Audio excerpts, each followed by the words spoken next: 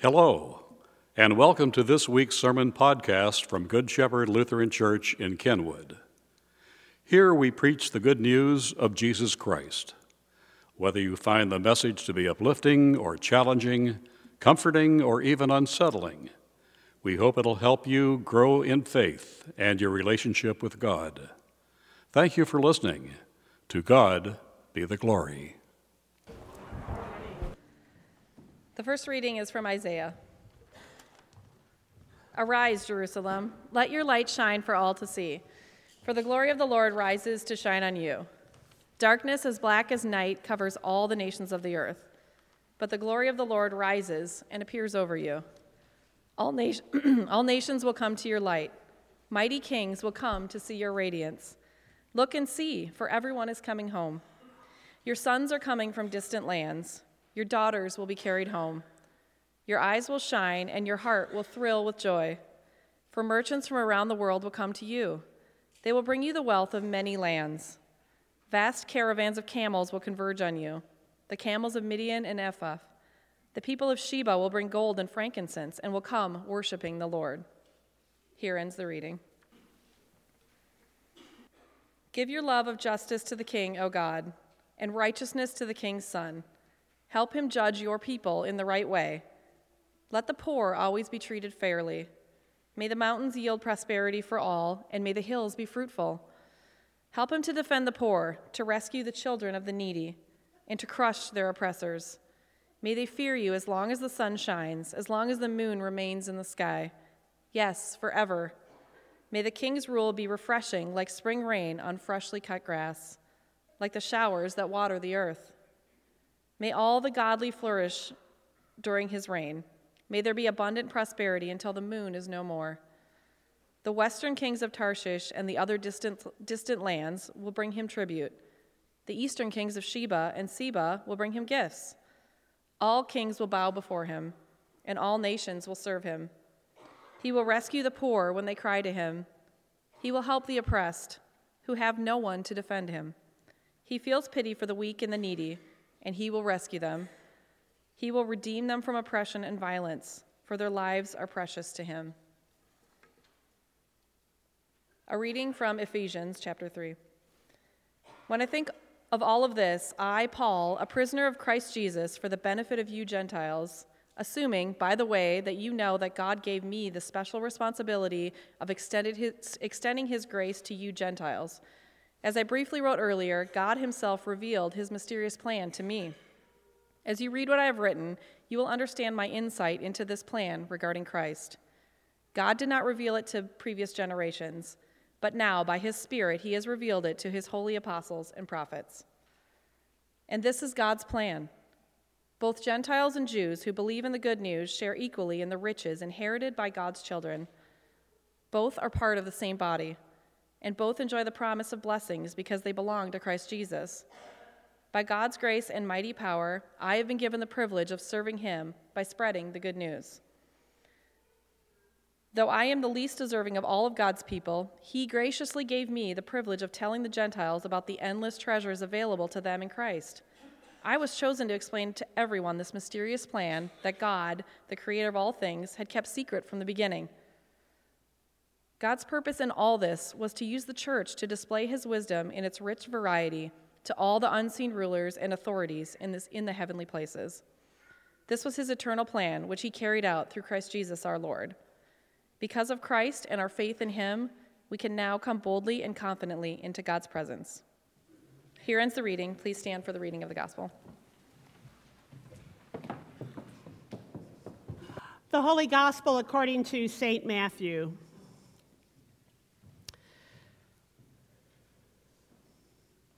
Jesus was born in Judea during the reign of King Herod.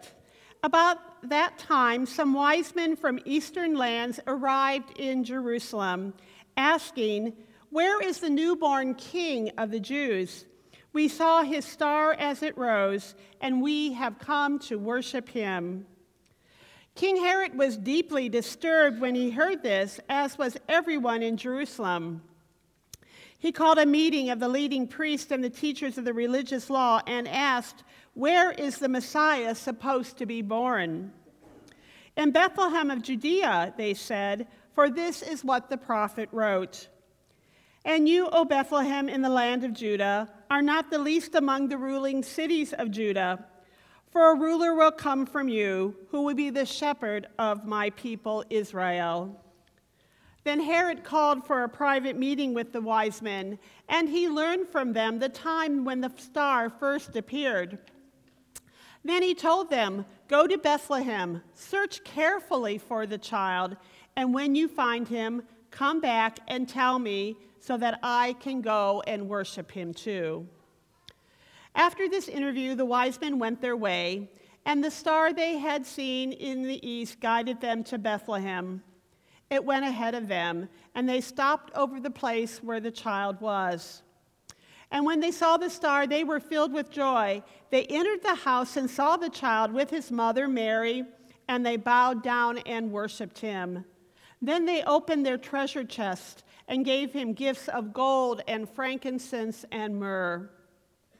When it was time to leave, they returned to their country by another route, for God had warned them in a dream not to return to Herod. This is the gospel of our Lord. Well, grace and peace be to you from God our Father and from our Lord and Savior Jesus Christ. Amen. Today we are officially celebrating Epiphany, the arrival of the Magi to the house where Jesus was staying in Bethlehem. So perhaps in your household today, it is the day when the Magi finally arrive at the manger scene. Maybe they started their journey out in a hallway or another room, and bit by bit they have traveled towards the manger, the 12 days of Christmas, until they finally arrive at your nativity set and they get to see baby Jesus for the first time. Now, I see some heads nodding that, yes, that is what's happening at their house, and I've seen that happening in people's houses from the congregation. But yeah, we are celebrating the arrival of the Magi to see baby Jesus for the first time. Now, I have to tell you that we rarely read this particular gospel lesson from Luke at weekend worship, and here's why. Because January 6th falls on Sunday about every 6 years. And tell you the truth, the last time it did was 2013, and we happened to be in Bethlehem that day on January 6th in 2013.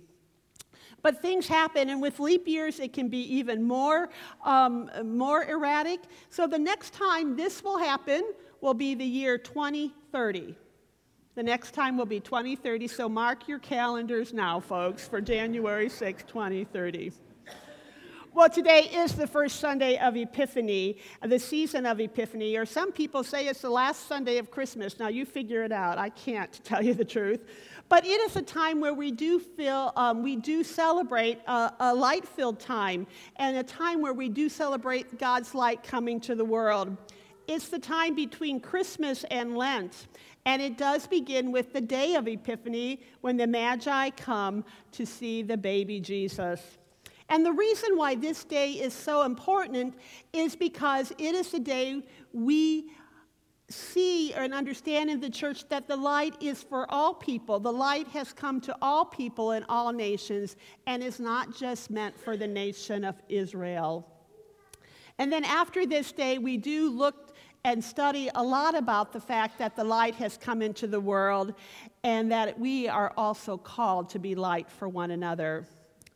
So today I thought it might be helpful to talk about this lesson by basically journeying through this text from Scripture and encounter the different characters and the different places and ponder the gifts of that those characters and places offer to us, bring to us today. So the first characters we meet are the wise men, or more accurately, the Magi. That's what the Greek says, Magi. And when I say Magi, I'm wondering what comes up in people's minds' eyes. Anybody? If I say Magi, what comes up in your mind's eyes? What's that? Kings, yes, kings, that's right. We see people with regal robes and maybe crowns on their heads and maybe carrying boxes that are encrusted with jewels. We think of kings. And I know that's what I think about because I have a lot of Christmas cards at home with pictures on it to prove it, right? I mean, you get those all the time. And we think of kings. But here is the challenge of this image, is that a lot of recent biblical research really challenges that idea. And it says that maybe there might have been some women involved with this little traveling contingency. And maybe the contingency who were traveling was quite large, and maybe they didn't arrive at the stable, but they came about 2 years later, maybe than we would have anticipated. I do think our views about those three wise men is influenced by the carols we sing and by the artwork we have seen over the years. And to tell you the truth, We Three Kings of Orient Are, which we are going to sing later, it's not in the Bible, folks. It's not in the Bible. It's a wonderful and charming story about the wise men coming to the manger, the Magi coming to the manger, but it's not in the Bible. So we're going to read that Matthew text a little closer, and we're going to see we have no idea the number. We're going to see that we don't know where they really come from. Maybe it was just Syria. And most importantly, we're going to see that they're not kings at all. Well, there is a pastor whose name is Brian Stoffagen, and he writes a column called Exegetical Notes. And in it he says, those who are called wise men in our familiar translation were really magi, which means they were magicians. And they weren't the cute kind that you might hire for your child's birthday party, with pulls the rabbit out of a hat, the scarves out of their sleeves. They weren't that cute kind. They were really rather distasteful.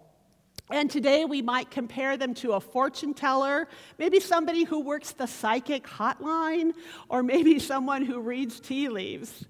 And actions like these were condemned by the Jewish people. They weren't acceptable to the Jewish standards.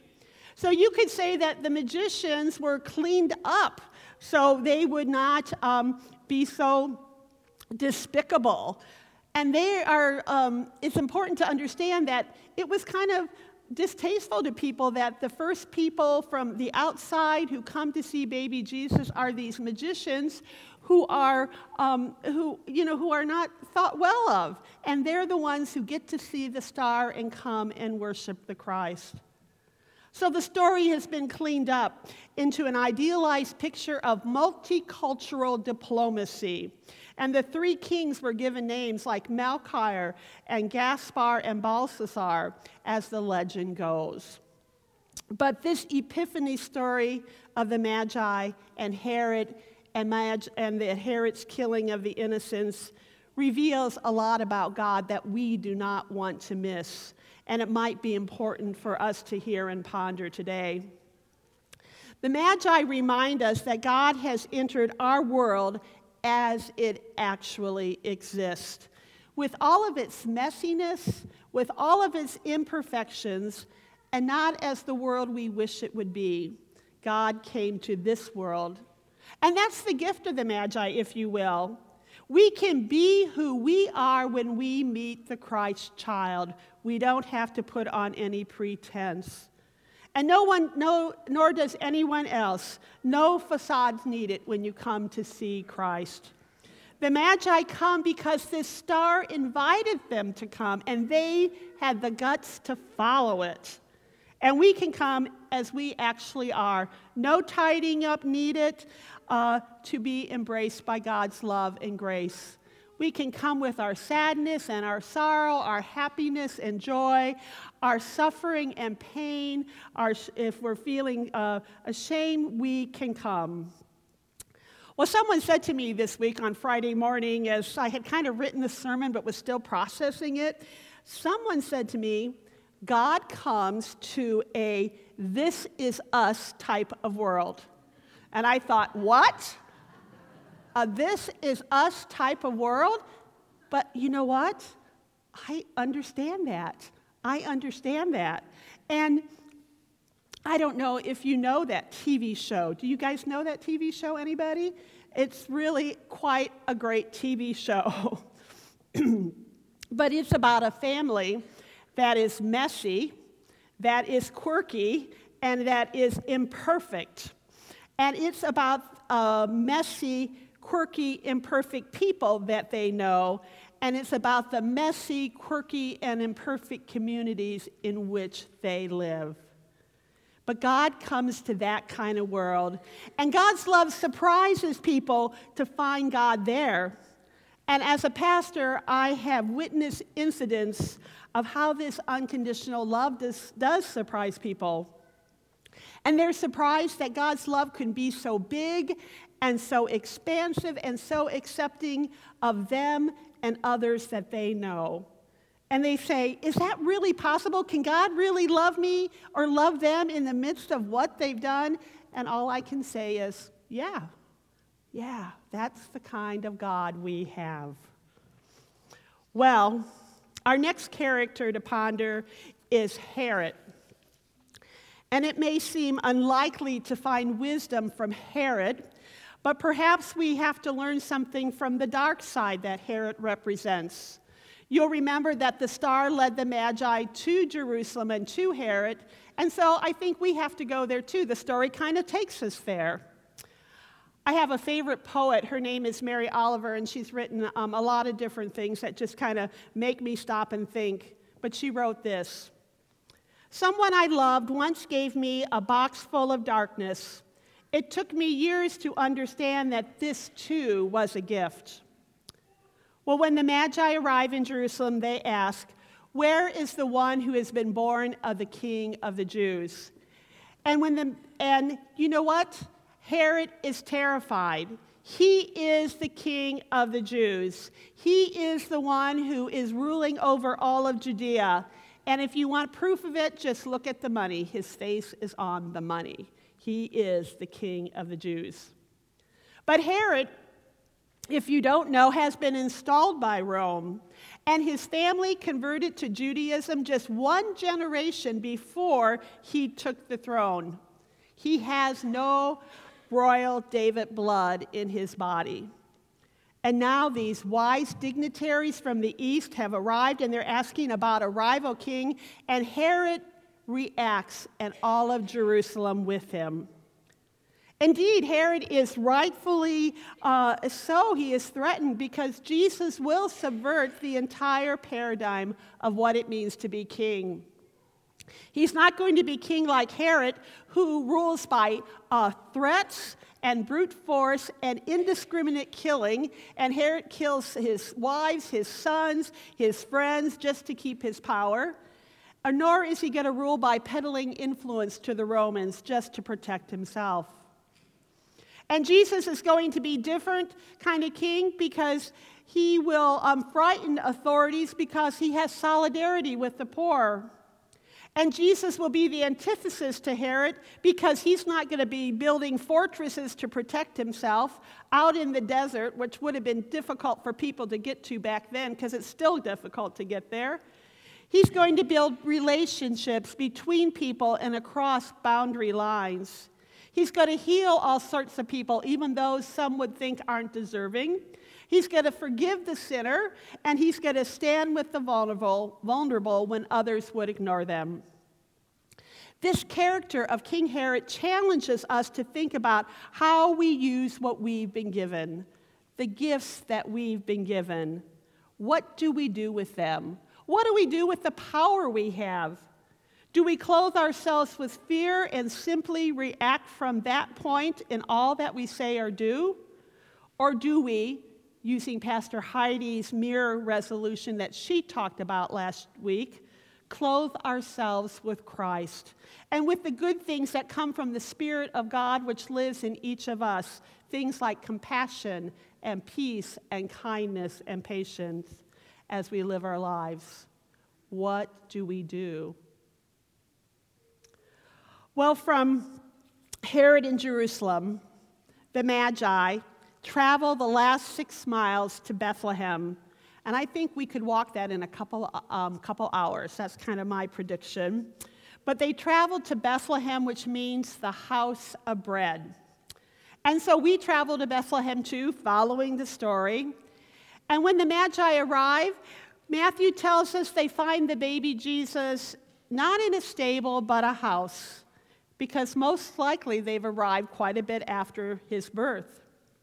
And as one person suggested, that they traveled to Bethlehem, the house of bread, to find the light which shines in darkness, and to who is the bread of life. And then they bow down and they worship him. All is held together for a moment as they see and worship Jesus, who is Emmanuel, which means God is with us. And the Magi celebrate the birth of Jesus with joy and gifts because Jesus shows us how close God is. God is right here in our world. And today, our worship space will once again become a house of bread. We will tear bread from a loaf and pour wine into cups, and we will share in communion. And this moment at the altar invites us into the mystery that is God, not in a way that will separate us from the world, but in a way that calls us to become sacramental human beings in the world. We become the house of bread for the world. We receive Christ's body so we can be Christ's body out in the world. Just let that sink in. We are Christ's body in the world. We are the ones. And that's the good news, I think, because Jesus, God with us, Emmanuel, joins his hands to our hands. And we take bread into our hands today, and we're connected with Jesus and each other. But then we go out and to share that oneness of who we are with our community. And I think that connectedness takes place when we help our neighbors build houses. When we walk with our brothers and sisters in Haiti, or maybe any other place in the world, when we serve at Taft or Vail, or when we walk with those who are hurting or lonely in our midst, when we share faith through conversation that just is ready to wrestle with each other and wrestle with thoughts, and when we pray for those in need and for each other. Yes, we are Christ's hands in this world, and this is a way that people most often probably experience God being with them, is because of what we are doing. Well, finally, Matthew tells us that the Magi return home by another way. They take a different route. There's all sorts of speculation about what that route might have been. But in this new year, we may need to throw away the map we've been using for a while too. Maybe our faith map is going to look a little different. And sometimes I think the life of faith calls us to do just that. Whatever unfamiliar terrain we will traverse as human beings and as this church in this place, may we continue to look to the star, the light of Christ, to guide our feet and guide our steps. May we do that as we go out. And as we move into 2019, may we also be earnest seekers of Christ like the Magi were, those unexpected magicians were. And may we not build up fortresses of fear like Herod did. And may we go into the world filled to the brim with Jesus and Jesus' love in our hearts. Amen. Thanks again for listening to this week's message from Good Shepherd Lutheran Church in Kenwood. Please browse our website for other opportunities to grow in faith or serve the Lord. If you are able to worship with us at any time, we would be most honored by your presence.